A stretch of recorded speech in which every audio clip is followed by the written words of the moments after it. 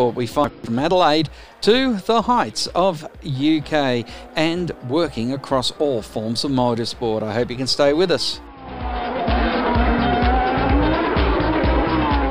This week, Cameron Kelleher discusses how he gained a love for motorsport growing up in Adelaide and heading out to the Speedway. Where did that passion for motorsport start? Now, Adelaide, you automatically think of a kid that's grown up watching the Grand Prix in their home city. Yeah, it probably started before that. Just like I said before, visits to Rowley Park with my dad on a Friday night. I had a couple of heroes. I had, obviously Johnny Bolger was a huge hero of mine. And there's a guy called Bill Wigsell who ran in a super modified. The car was called Suddenly 88. And then there was people like George Tatnall and others as I went through.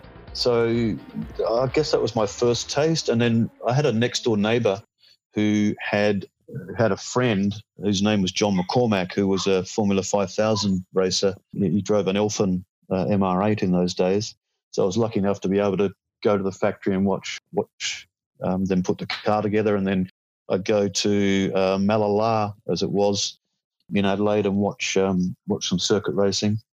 So it's always been in my blood, and I used to devour copies of Autosport magazine and various other motorsport magazines that I could get my hands on. So yeah, it's always been a fascination. I think I was fascinated by the speed and the sound and the fury of motorsport and the daring of the drivers from a very early age. I was a terrible driver starting out, but which again Jackie would have testified to, because I got him spectacularly lost in Imola one race weekend. So I guess I've never lived that down. I guess you mentioned one, which I have great memories of Rowley Park Speedway in Adelaide. I can remember going there, Cameron, in January 1968 for a round of the Craven Fielder National Speedcar Drivers Championship, and you couldn't get another person into the brick pit, as it was affectionately known. But you've mentioned some very iconic and very colourful and great Australian Speedway competitors, John Bolger, of course, Bill Wigsell and George Tatnall. Where did that put you and think, geez, I got to get involved in some way down the track in motorsport? What was that impression? What impressed you the most with a night at Rowley Park Speedway?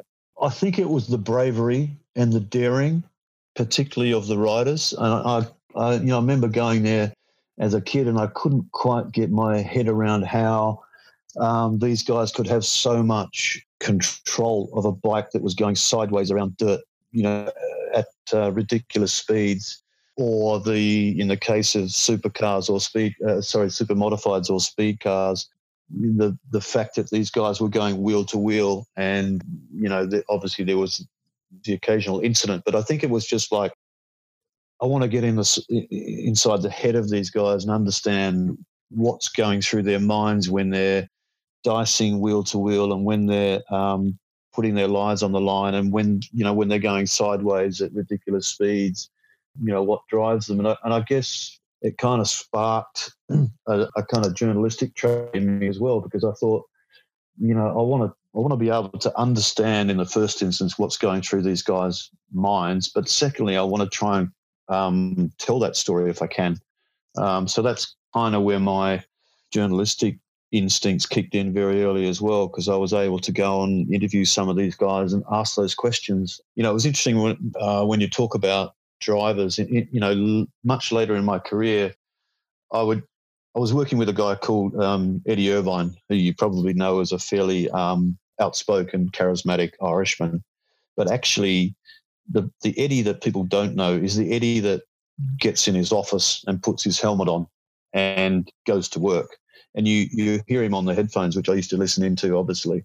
He's a very different animal to what you see in the paddock with, Miss Germany draped on his arm, or sat in a bar in Montreal till 3 a.m. On the night before a race. So I wanted to be able to tell stories about the other side of Eddie Irvine. Or there was an instance where Eddie was in the Jaguar days, early Jaguar days. Eddie was on one side of the garage, and Johnny Herbert, the archetypal British cheerful chappie, was on the other side.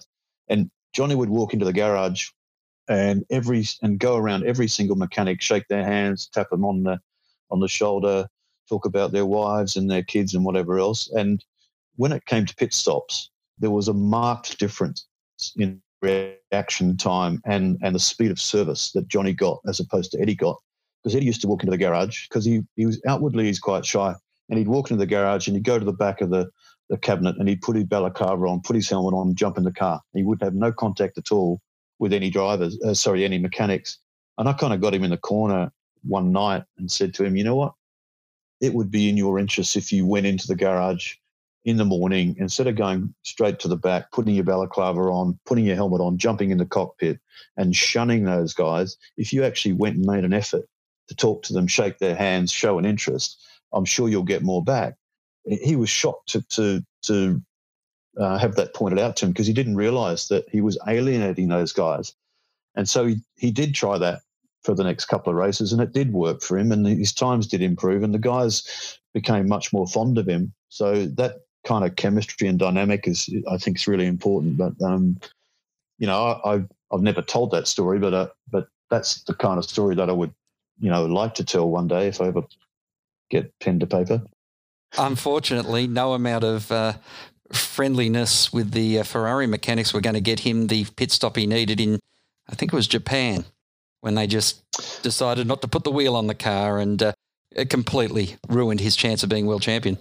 Well, there was a very good reason for that. There was a guy on the other side of the garage called Michael Schumacher, who was the golden boy and who'd missed 6 races. He had a shunt at Silverstone where he broke his leg. Eddie took over the leadership of the team and actually was, had every chance of winning that world title. But as you quite rightly say, Craig, one of the biggest mishaps in pit lane history, I would say, when they brought 3 tyres out when 4 were needed, cost Eddie the race, and ultimately I'd say cost Eddie the world championship. Although I think Ferrari being Ferrari, had they got to the pointy end of the season and there were only a few points in it, I think Eddie might have had a mysterious engine let go or some such. What's interesting is you had that period of time where you were trying to uncover the stories and tell the stories. For us in the media, we like to joke that when you become a communications director,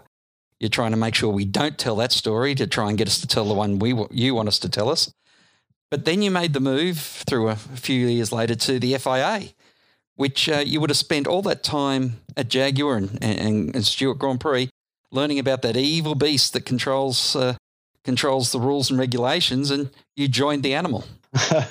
Yes, I did. That was an interesting time and an interesting transition. And you're quite right. I went from poacher turned gamekeeper from journalism to the other side of the fence to PR and comms, and then I guess to take that one step further, to go to the FIA, the governing body, where type of PR you do is largely corporate communications and reputation management. It was interesting. It was a little claustrophobic for my liking, if I'm being brutally honest, in some regard. And there was a lot of reputation management involved in that role. But, on the flip side, I do understand that each and every sport, whether that's cricket or golf or motorsport, they have to have a governing body. And quite often those governing bodies are not the most, they're not on everybody's Christmas list, put it that way. But they have a job to do. And if those people weren't there doing that job, then there'd be chaos. You could argue there is still chaos right now in Formula One, but I respect the job they do. I don't always agree with the decisions they make. I don't always agree with some of their communication practices, but they do things in their way, in their time. So it was a challenging time, an interesting time. I learned a lot. I think I've learned everywhere I've gone. So it was a different type of learning. I learned to understand how regulatory bodies deal with a multitude of stakeholders. So that was a good learning for me. That's all we have time for this week on Inside Motorsport. We continue next week with Cameron Kelleher. I hope you can join us then. Inside Motorsport is produced by Thunder Media for the Community Radio Network.